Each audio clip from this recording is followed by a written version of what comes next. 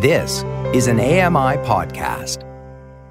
Hello and welcome to The Pulse on AMI Audio. I'm Joyita Gupta. In this special 1-hour episode, we'll learn about recent advances and innovations in eye care and vision health. This episode is presented in collaboration with Fighting Blindness Canada. Fighting Blindness Canada leads the fight against blindness by raising and directing funds to accelerate the development and availability of treatments and cures. To learn more about FBC, including information about upcoming programming, visit their website at fightingblindness.ca. A previous Pulse episode, presented in collaboration with FBC on the topic of eye care during COVID-19, is available as a podcast on your favorite podcast platforms. Today, we'll hear from experts, a parent advocate, and a representative from FBC about cutting-edge developments in vision care. 1.2 million Canadians are either blind or partially sighted. Another 8 million Canadians have an eye condition which puts them at risk for vision loss. So, the hunt for effective treatments is on. Later on in the program, we'll hear about some of these exciting developments. But first, let's look back on what's already been achieved. Anti-VEGF injections, for example, have already had a huge impact on Canadians living with wet age-related macular degeneration. Our first guest today is Dr. Bernard Hurley. Dr. Hurley is Assistant Professor of Ophthalmology at the University of Ottawa, as well as Fellowship Director at the University of Ottawa Eye Institute. He is also a vitreoretinal surgeon at the Ottawa Hospital. He joins us today from Ottawa, Ontario. Dr. Hurley, welcome to The Pulse. It's really good to have you on the program. It's absolutely my pleasure. So we know that there are many types of eye diseases, but the most common kinds are wet AMD or age-related macular degeneration or eye diseases that stem from conditions like diabetes. What goes on in our eyes if we have one or more of these conditions? Absolutely. You've named the two most common causes of blindness in Canada today, wet macular degeneration being the most common cause, and diabetic eye disease the second most common cause, but actually in younger patients, diabetic eye disease is the most common cause of visual loss in Canada. Both of these conditions are characterized by dysregulation in the vascular system at the back of the eye, so the blood vessels inside the eye not behaving well. So in diabetes, they're primarily damaged by the high sugars in our circulating blood, as well as some other inflammatory factors in that disease that damage those blood vessels and make them leaky. And this results in some new abnormal blood vessels being produced. And interestingly, it's a very similar response in age-related macular degeneration, where the chronic buildup of some basically debris, toxins in the back of our eye over time break down the barrier between the blood vessels and the eye, the blood-retinal barrier, and again allow blood vessels to become leaky, and in response the eye tries to grow new blood vessels, but these new abnormal blood vessels, they leak out fluid and they leak out cholesterol, and they cause a lot of damage inside the eye. Sounds awful. How might we go about treating some of these eye conditions? Well, we are extremely blessed right now to have modern treatment for both diabetic eye disease as well as age-related macular degeneration.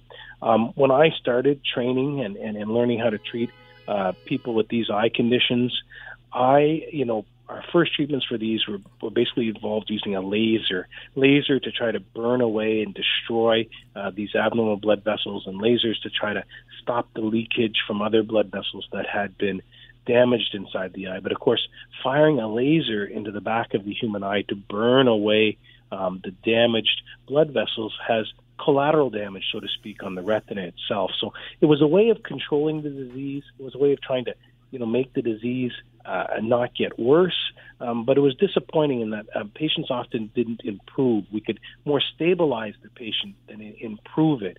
And it was very sad when we were limited to that kind of treatment, because patients would come in and they'd say, I've lost a lot of vision. I can't see well. I can't see the faces of my grandkids anymore. I can't drive. I can't read. And we'd often be stuck with telling them, okay, listen, really, I can give you something that will slow you down from getting worse or try to stop the disease from getting worse, but it won't bring your vision back. So it was a really disappointing time to treat these kinds of patients. That evolved into an era where we could use some more refined delivery of the laser light. So we developed something called photodynamic therapy, where we could give the patients this dye, basically, that would concentrate in abnormal blood vessels, in the bad blood vessels, and leave the good blood vessels alone. And then we could use a laser to activate that dye and seal up the bad blood vessels by preserving the good blood vessels. But it really was only a minimal step forward. There were certainly some patients who did well with it, but these home run successes weren't common. But luckily today, in modern era, we developed medications that we can inject into the eye that actually reverse the eye disease, that take away diabetic retinopathy, can literally melt it away before our eyes and really get the retina back into a normal condition. And the same thing in macular degeneration. So we're in a very exciting time right now in our ability to actually take a patient that's severely lost vision due to these conditions, treat them with some injections of this medication, and actually bring their vision back, which is really what the patients want and what we want for them as physicians. Many of us have heard about the anti-VEGF injection. I think that's what you're alluding to here. What exactly are they? How do they work? How were they developed? Excellent. So exactly right. So VEGF is vascular endothelial growth factor. And we learned that our laser treatments were destroying unhealthy cells, and we didn't know why this led to some improvement. But it turns out, after years of research, that this is primarily the driving cytokine. So a cytokine is sort of a way the body has for delivering signals or messages from one part to the other. And when blood vessels become damaged in diabetes or in macular degeneration, there's an upregulation, an overproduction of this cytokine. It's basically the eye crying out for help, saying, give me something good that I can use to help my retina now. And so that results in these abnormal blood vessels being produced and growing. And of course, the response can cause more harm than good. So we need to block this cytokine in order to really save the eye. And to do this, we learned lessons from our colleagues who are treating cancers. So cancers grow and they develop and they spread and they enlarge by growing new blood vessels to feed more of the tumor. And so in cancer therapy, they learned that you could, in fact, shrink tumors and get rid of tumors by giving them something that would block VEGF, or vascular endothelial growth factor, and this would cause the shrinkage and reduction of these tumors. Interestingly, some people made some very astute observations that people with wet macular degeneration who are getting anti-VEGF therapy for their cancer, their macular degeneration started to get better because, of course, it was now controlling and curing these abnormal blood vessels in the eye of the patients who had wet AMD. And so a very bright group of researchers down at the Boston Palmer Eye Institute in Miami, Florida, took it a step further and started giving patients anti-VEGF medication to treat AMD, not to treat cancer, even though it was only approved to treat cancer. They used it for wet AMD, and they had great results, except the fact that when you give it to a patient in cancer doses, you give it through intravenous, and the body gets a lot of this medication. And the medication, like any chemotherapy, can have toxic effects on our heart, on our digestive system, on our kidneys. Many parts of the body were suffering. So obviously we couldn't use that. We couldn't use this to treat the eye, but expose somebody else to these very bad side effects. So there was a brilliant leap of faith where an individual basically decided, instead of giving it through the intravenous, I'm going to take this medication, I'm going to put it in the tiny, tiny little dose, the tiny little dose that will be needed to treat the eye by calculating how big the eye is with respect to the rest of the body, and inject that right into the human eye. And it was a brilliant leap forward, but at the time people thought this is ridiculous, using a needle to inject the medicine right into the eye. But it turned out it was incredibly effective. You could give such a small dose that it was perfectly safe, but yet it stopped the disease in the eye. So it really came from cancer research, and then somebody, making that leap of faith and trying it inside the human eye. It's true. My mother-in-law was diagnosed in the 80s with AMD, and of course, her vision deteriorated significantly because they didn't have these injections at the time. And my husband and I often regret that those options weren't on the table. When you work with patients, what sort of response do you get when you talk to patients about the anti-VEGF options? How transformative do patients find it? Oh, it's incredible. So, you first tell a patient, listen, I'm going to stick a needle in your eye to make you see better. And of course, the reaction is they think of that little saying we had as a kid, stick a needle in my eye, hope to die. And people are like, oh my goodness, and it's a scary concept. But as soon as you start putting them on the therapy, as soon as they start getting the injections, they just want more. They see better. Their vision comes back. And it's hard to even relate to these patients the time before we had these injections where people came in and I couldn't make their vision better. And now, for the vast majority, the injections are very effective, and they start to read again, they start to drive their car again, and it changes their whole lifestyle. It gives them back their freedom. It sounds like it's really working out for the people who get these injections, but what other advances are taking place in the field? Are these injections the be-all and end-all, or is there more research happening that you can bring us up to speed with? Yeah, excellent. It's so true, right? Right now, it's a huge burden on our healthcare system. It's a burden on patients. It's a burden on their family. And in a way, it's a burden on society, right? Like, a lot of these patients need these injections every 1 to 2 months. So many of these people are elderly. They have a hard time getting to the clinic to get the injections. They require their family members to bring them in. It's hard for them to come to clinic during winter storms, during the Canadian winter. Sometimes they get sick with other things. It's hard to get them to the clinic, or their spouses or the people they love and are caring for. And so it's a very difficult burden on some people to constantly be coming in for these injections. Some people don't like them. It hurts a little bit when it goes into the eye. They have a fear of needles. They fear like they're burdening their family members to get them to take them to these clinics, and they're becoming a burden on them. There's the costs to society. It's very expensive therapy.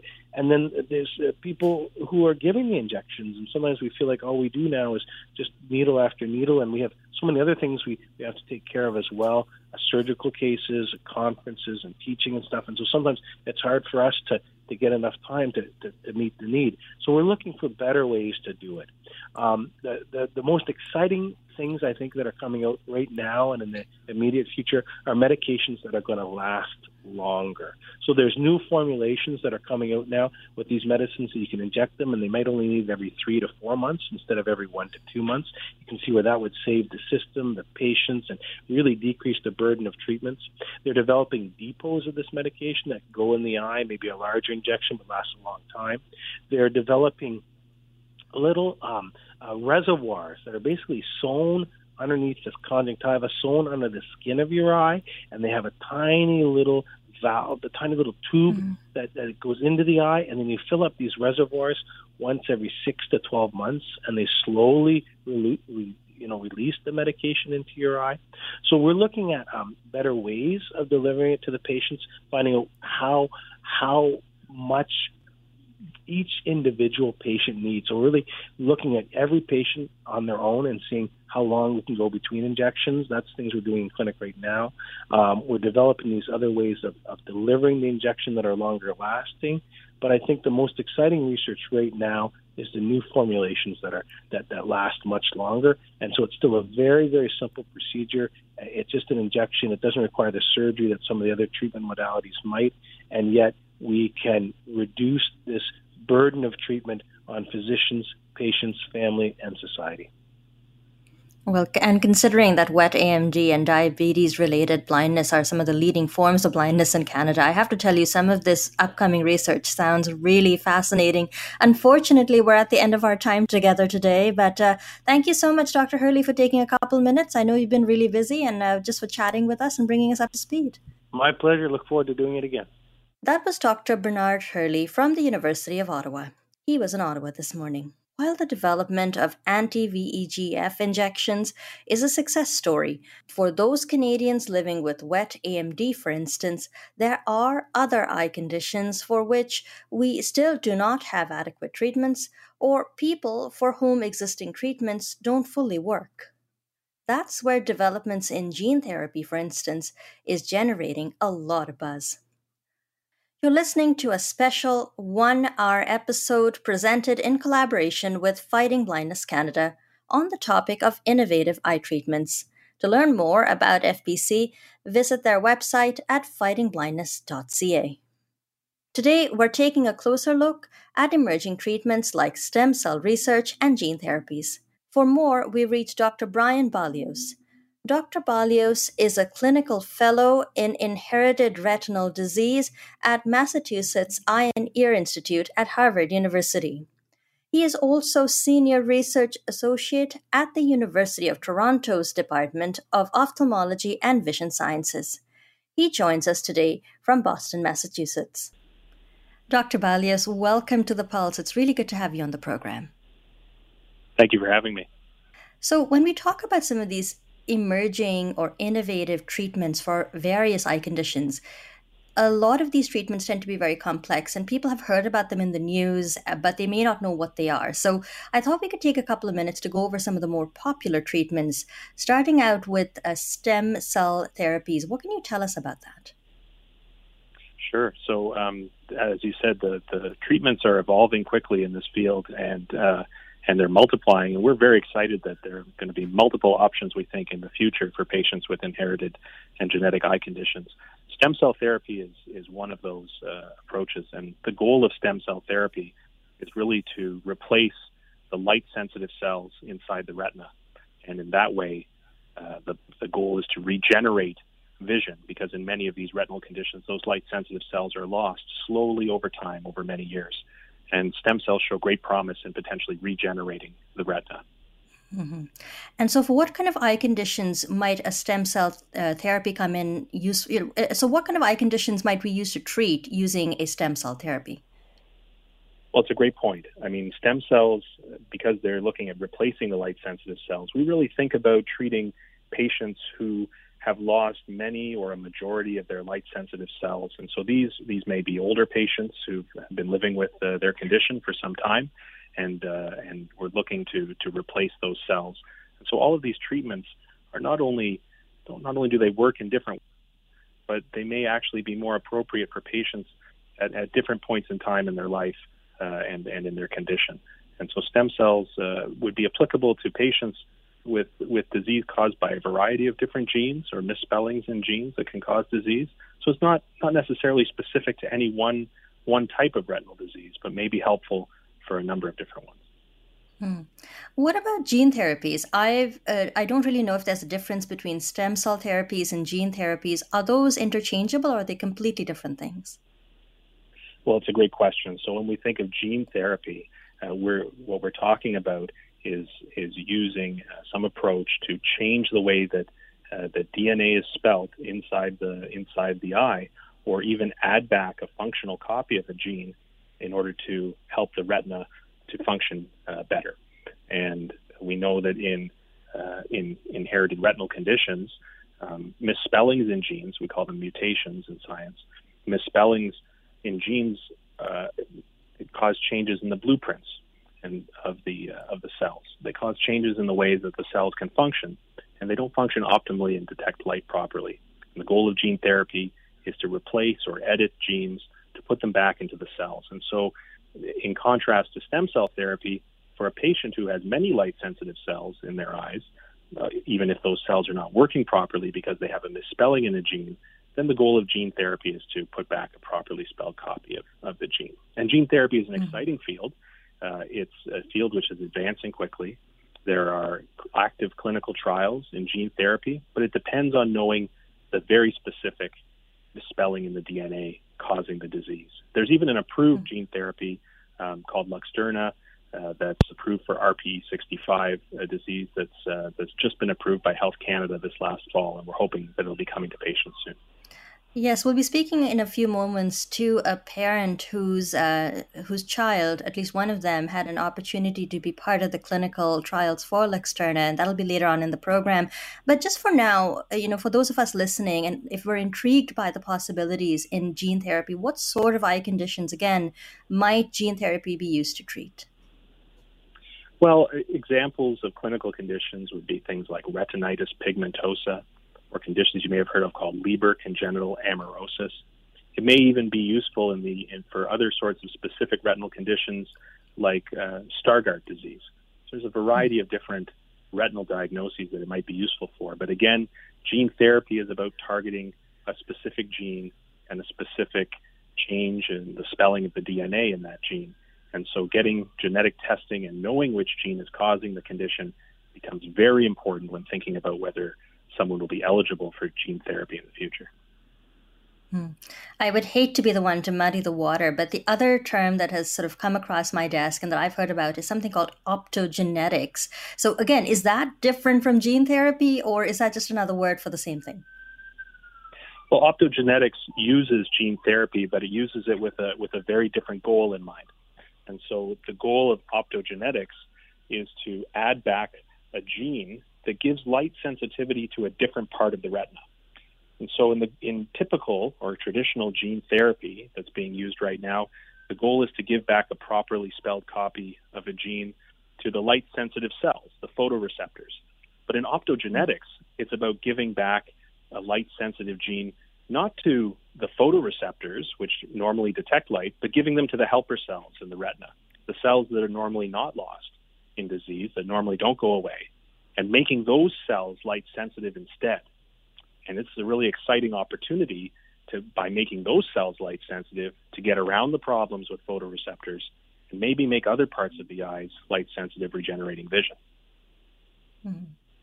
When I think about all of these treatments, I wonder what the potential is for people who might access them down the road. So for a number of people, there's a lot of anxiety around vision loss. People worry about losing their vision gradually over a long time.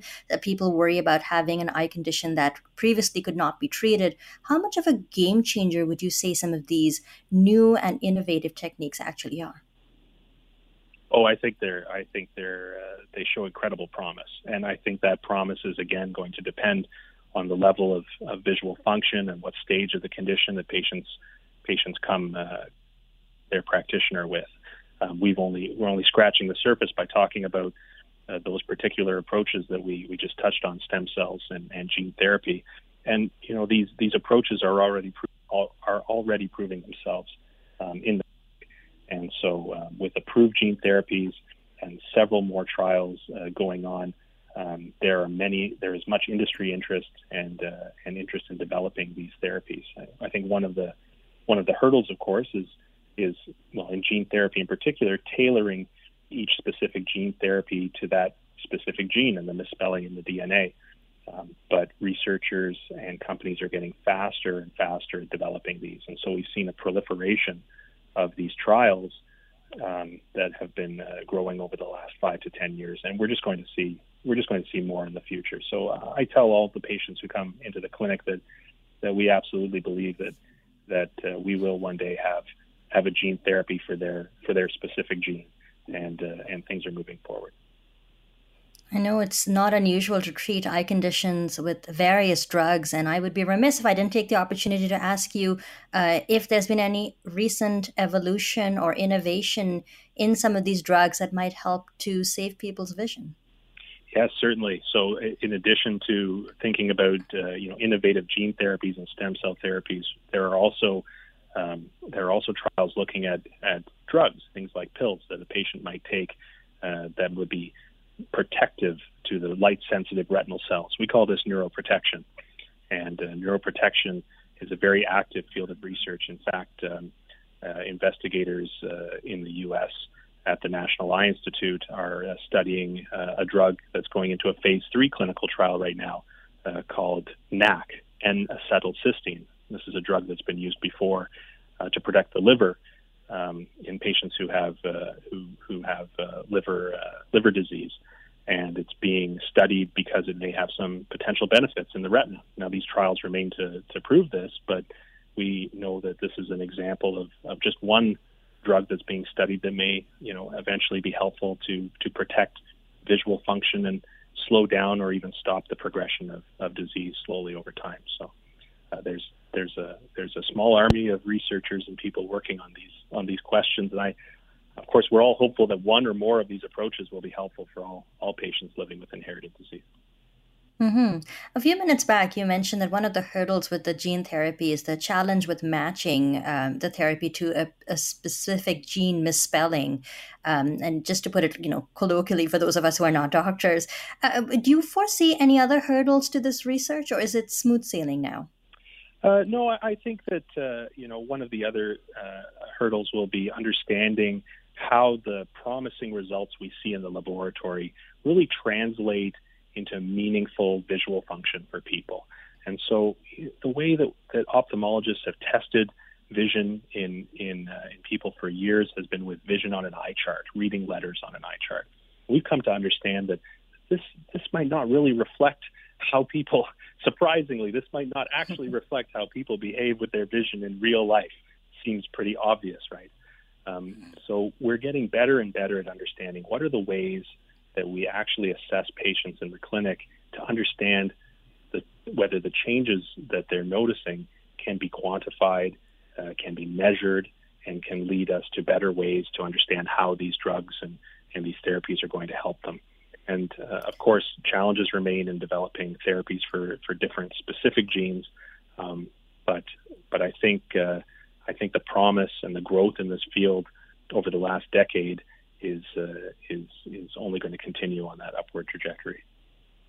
I know there are often questions, and I'm sure you get them from patients as well, about how they might get involved with a clinical trial or get involved with the research. What advice do you normally give? Well, when a patient says, Doc, do you think it would be, do you think it's a good idea to participate in a clinical trial, or what should I know about a clinical trial?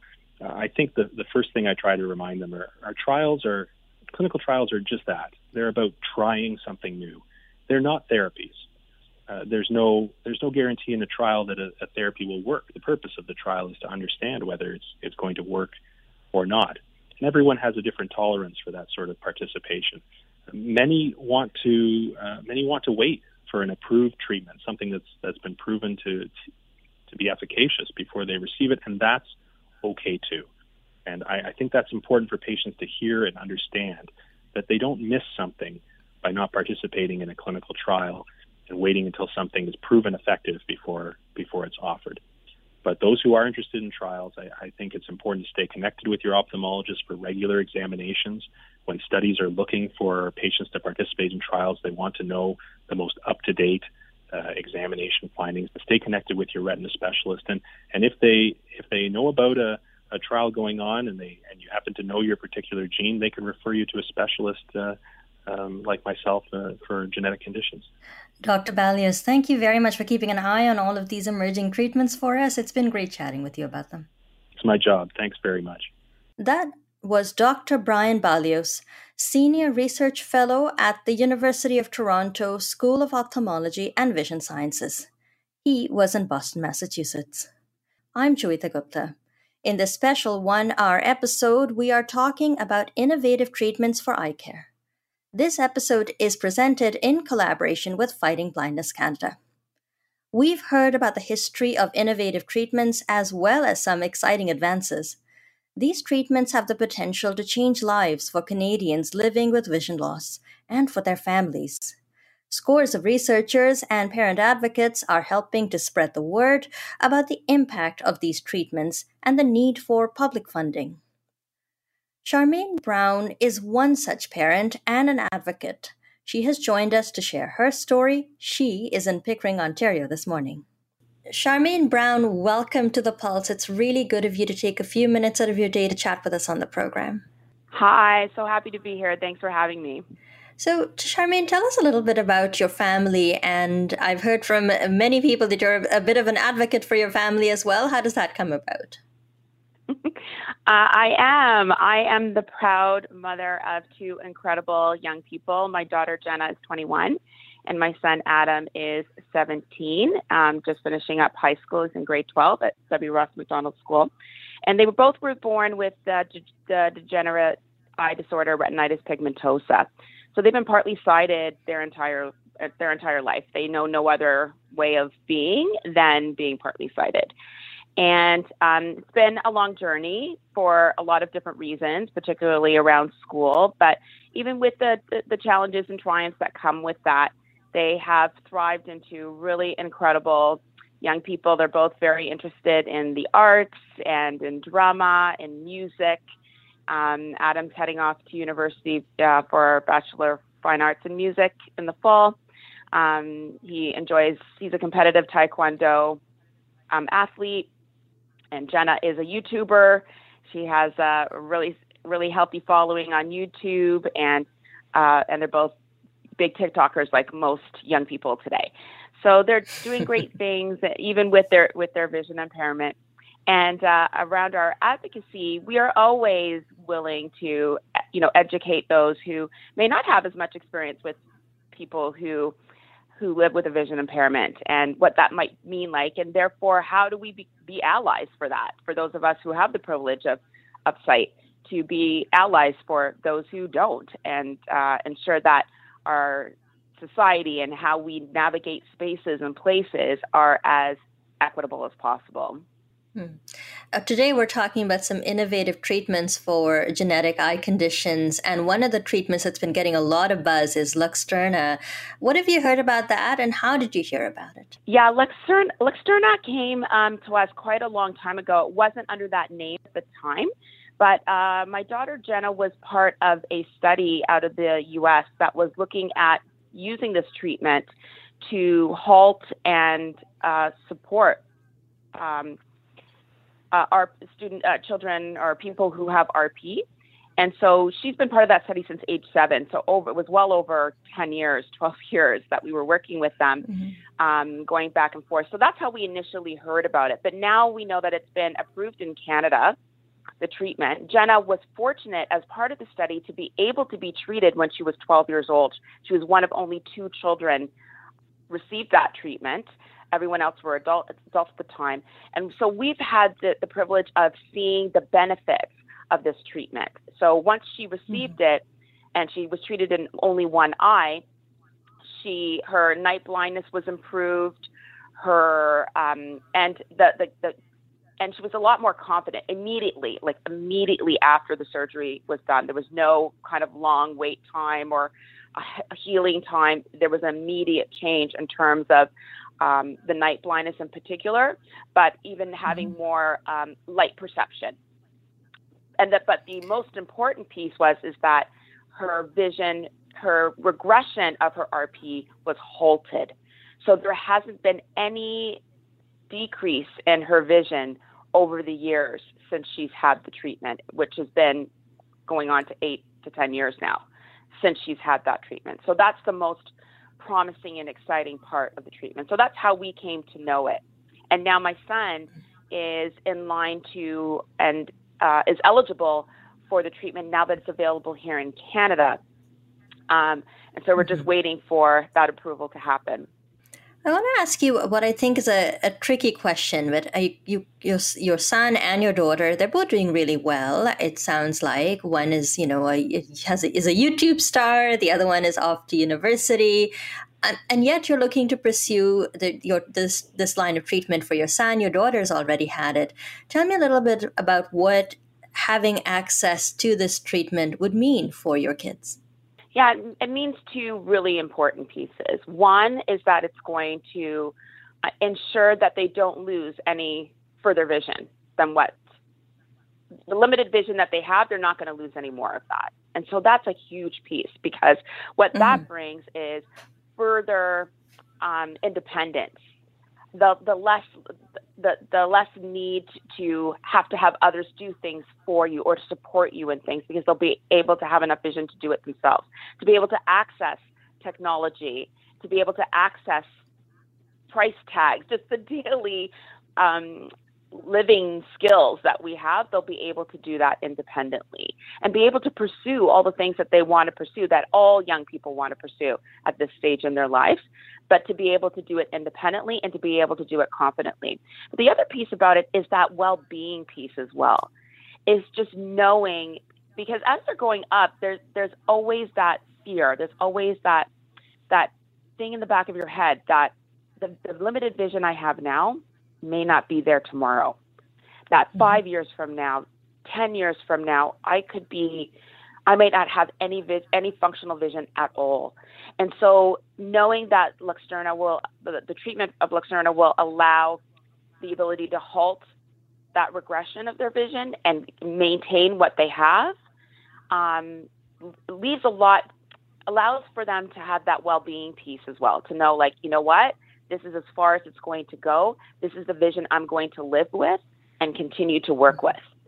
And so I think there's something to be said about that quality of life piece, because that is such an important piece. They're going to be able to have a better quality of life overall, and then lessen the burden on society in terms, like, if we're thinking of it money-wise, if we're thinking about it government-wise, government support-wise, it's going to lessen that need.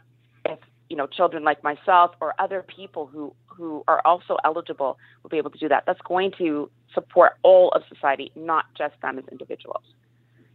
Great point. And, as someone who's visually impaired myself and who's had stable vision for the majority of my adult life, I have to tell you, it does make a big difference not having that unpredictability as part of the equation. When we hear about treatments like Luxturna, a lot of people get excited. A lot of people see the possibilities, but there are just as many people who feel cautious, who feel anxious, who don't know what to expect because it's all so new. What about the side effects or the downsides?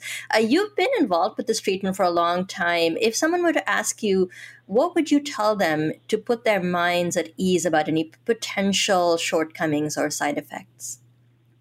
Well, I would definitely, let them know that those feelings are real. And when we were going through it, when it was just an experiment at the time, it was a real fear of, what would this mean with it? Any surgery has the potential to go wrong. And especially a treatment on the eye, it could cause further vision loss. But our experience has been, and the results of the surveys, the study that we were part of out of the University of Pennsylvania, but also other studies around the world that also have been doing it, they've been nothing but positive. And our own personal anecdotal experience has been that it has only been a positive piece. And because I have two children who have RP, seeing Jenna's progression, because she's older, it's been a very different trajectory than my son, where he has lost vision over the time that she has had the treatment. So if he had had the treatment back when at the same time, the functional vision he would have now would be a lot greater than where he currently is now, where he is still seeking that treatment. So yes, the fear is real, but the benefits definitely outweigh those fears. So, you mentioned a few minutes ago that this treatment was approved by Health Canada. Recently, I saw a news article to that effect myself. Tell me a little bit about what you're hoping Canadians can do to ensure that beyond the approval phase, that this treatment is made available to as many people who might want to get it. Mm-hmm. Well, the challenge right now is, as it is in anything in society, it's about money. And, the cost of this therapy is high. As most invasive new innovations are, the cost is high. And right now we're just waiting for the pharmaceutical company and the government, the Ministry of Health, to get together and confirm what that pricing will be, so that doctors who are at the ready, specialists who are at the ready, and patients who are at the ready can move ahead with going forward with the work. So what people can do is to advocate, as we have been doing. Both of our children have put out TikToks to get the word out, to be able to share the importance of this, not just for certain individuals, but just for all of us as a collective, as a society, and the importance of this. So contacting your MPP, putting things out on social media, writing to the Minister of Health in whatever community that you're in, whatever province that you're in, and letting them know, hey, you need to get to that table. We need to have these innovations available to people who would benefit from them so that it benefits all of us.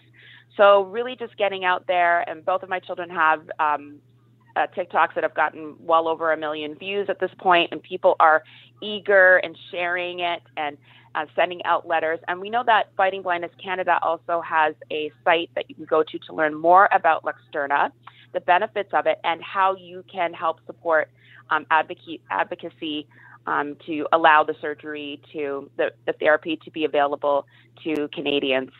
Well, we've just got about a minute left, and I can see you and your family has come a long way in your journey with your 2 children and their vision loss experience. But, I've talked to a lot of parents, especially the parents of newborn children with vision impairments, and they are completely overwhelmed. So in the 30 seconds or so that we have left, what advice would you give someone based on your experience? How should they go about dealing with maybe an unanticipated diagnosis and they've just learned that their child is suffering from some kind of vision loss? My advice would be love your children. Don't mourn the child that you thought you were having. Embrace the child that you have. And they can do anything. They can achieve anything. They can do all things just like all other babies, like the baby that you may have anticipated. They'll be able to do that. So encourage them, consistently advocate for them, and love them unconditionally. Oh, that's beautiful. Charmaine, thank you very much for being on the program today. I've really enjoyed talking to you. Thanks for having me. It was great speaking with you. That was parent and advocate Charmaine Brown. She was in Pickering, Ontario this morning. In our last few minutes, we'll learn about the ways in which Fighting Blindness Canada is helping to advance research about and access to cutting-edge treatments for various eye conditions. Dr. Larissa Moniz is Director Research and Mission at Fighting Blindness Canada. She is in Toronto. Dr. Moniz, welcome back to The Pulse. It's really good to have you on the program. It's great to be back. Thanks for having me. Of course. So today we're talking about innovative treatments, and we've been chatting a bit about Luxturna. For those who have just joined the program, tell us a little bit about that treatment. So Luxturna is a really exciting new therapy. It's a gene replacement therapy, and it's actually the first gene replacement therapy approved for any disease in Canada. And so what this means is that it's a treatment for individuals who have either Leber congenital amaurosis or retinitis pigmentosa, which are 2 types of inherited retinal diseases, but specifically caused by mutations in a single gene called RPE65. So this gene is really essential for cells in the retina to sense light and to send light signals, to basically to create vision. And what the gene therapy does is it puts a new functional copy of this RPE65 gene back into cells in the retina, and it helps the cells work better.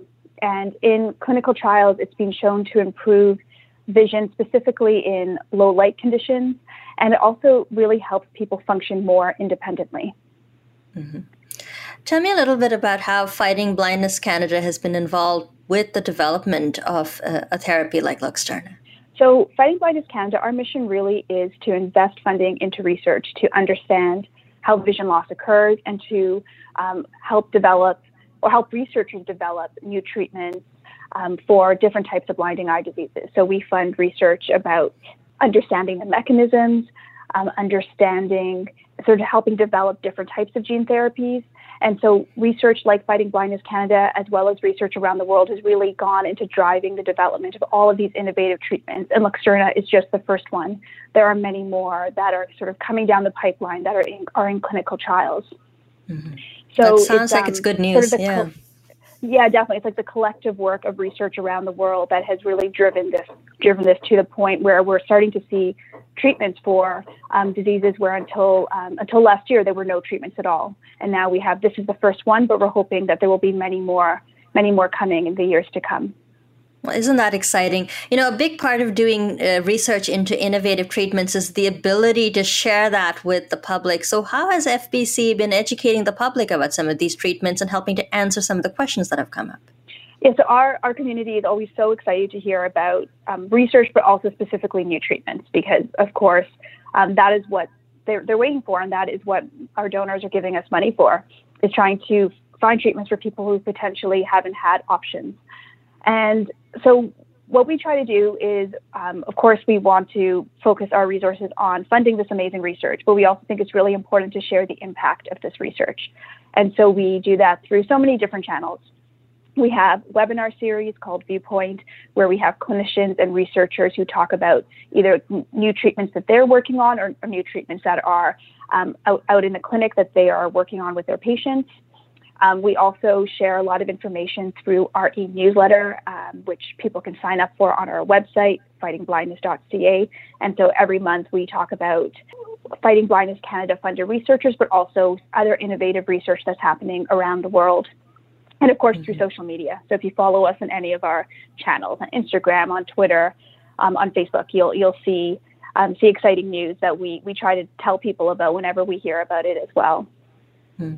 So, there's a big difference, I'm sure you'll understand, between just finding a new treatment like Luxturna, which is really exciting for people who might benefit from it, and also ensuring that Canadians can access that treatment. So how has FBC sort of been involved with the advocacy effort around ensuring that treatments like Luxturna, which you said is the first, that treatments like Luxturna would be available to the Canadian public? Yeah, I think that's like a really, really important point. And you really hit the nail on the head that we obviously think it's so important to develop these new treatments, but once they're developed, it isn't very useful if Canadians don't have access to them or if they're not publicly funded, because many of these treatments are extremely expensive and it isn't in everybody's capability to pay for it themselves. So we think the advocacy side can be sometimes just as important as the research side. So what we try to do is we really try to act as essentially the patient voice, so really trying to understand how individuals in the vision loss community are feeling and then share this information with decision makers, so that when decision makers are making the decision about whether a treatment should be funded or should be approved, they're judging, of course, the clinical data to make sure the treatment is safe, that it's effective, but they're also really understanding some of the barriers that individuals have right now if they don't have a treatment or if the treatment isn't working, and what they sort of hope to get out of a new treatment. So just getting a really fulsome picture of the situation. We basically work with our vision partners, so other vision health organizations, to submit data to these government regulators, and also to through different campaigns help people share their voice with these government regulators. Do you have any idea about how many Canadians might benefit from a treatment like Luxturna, and what the potential impact of making a treatment like Luxturna widely available might be? So Luxturna itself, as I mentioned, it's for a very specific gene and specific gene mutation. And so it actually will only benefit maybe 50 to 100 Canadians. It's the number isn't specific yet. We don't know exactly how many people have these mutations, but it isn't a huge number. But what we think is really important is that, as I mentioned, Luxturna is just one of many different treatments that are coming, some of which, like Luxturna, are gene specific, and others are also innovative treatments, both gene therapies or stem cell therapies or optogenetics, all really new and exciting types of treatments. And these will affect more and more people. So this is the first, and we hope that this is a good case study. And if this can be approved, and if regulators see the value of this, it means it will be easier for future treatments that are coming down the pipeline to also be approved, which helps more and more people.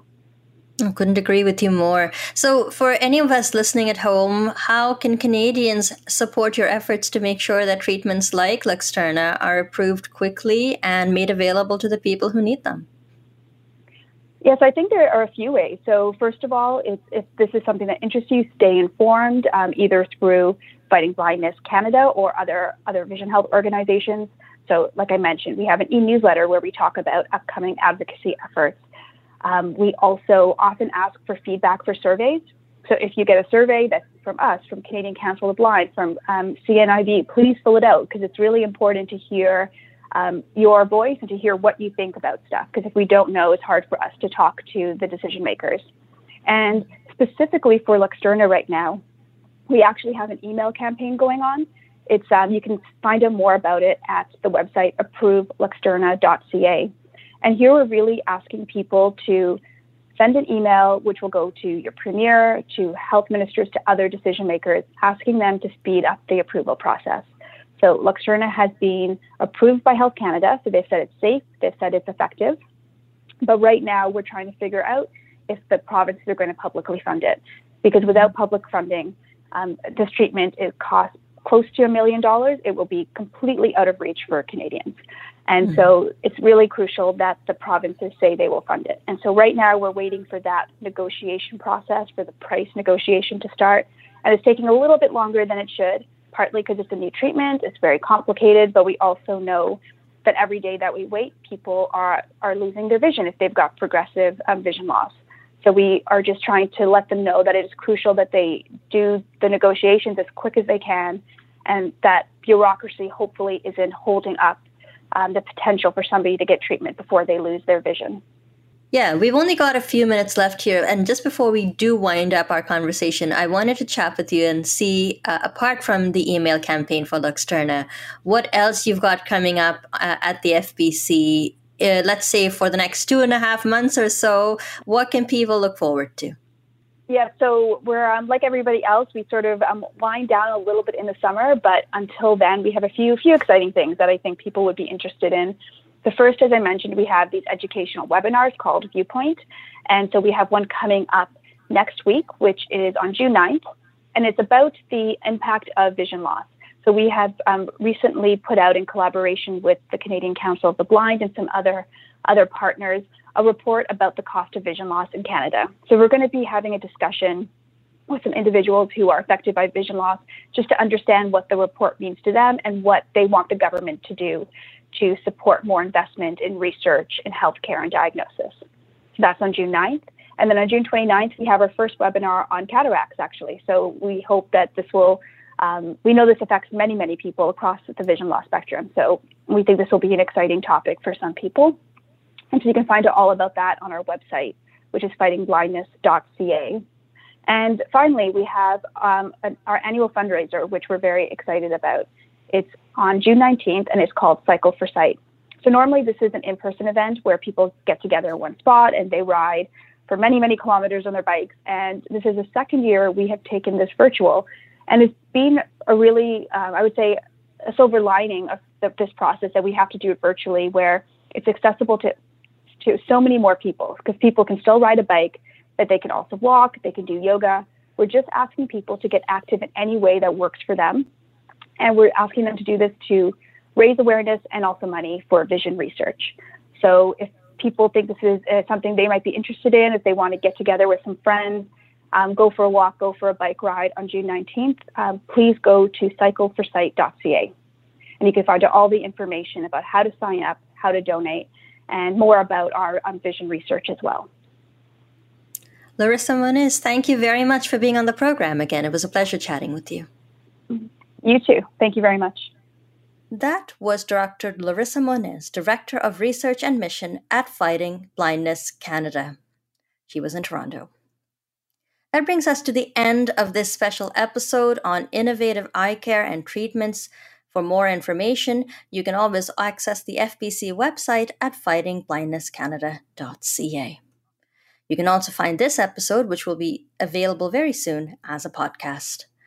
I'd like to thank Dr. Bernard Hurley, Dr. Brian Balios, Charmaine Brown, and Dr. Larissa Moniz for being my guests on the program.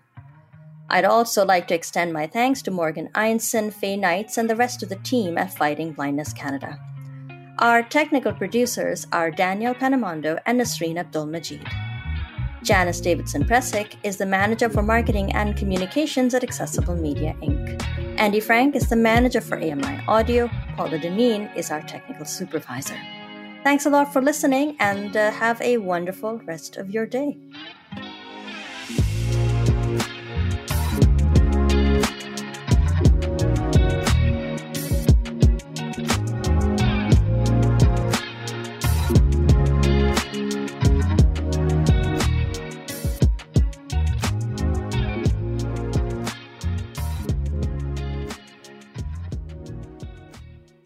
This was an AMI podcast. For more accessible media, visit ami.ca.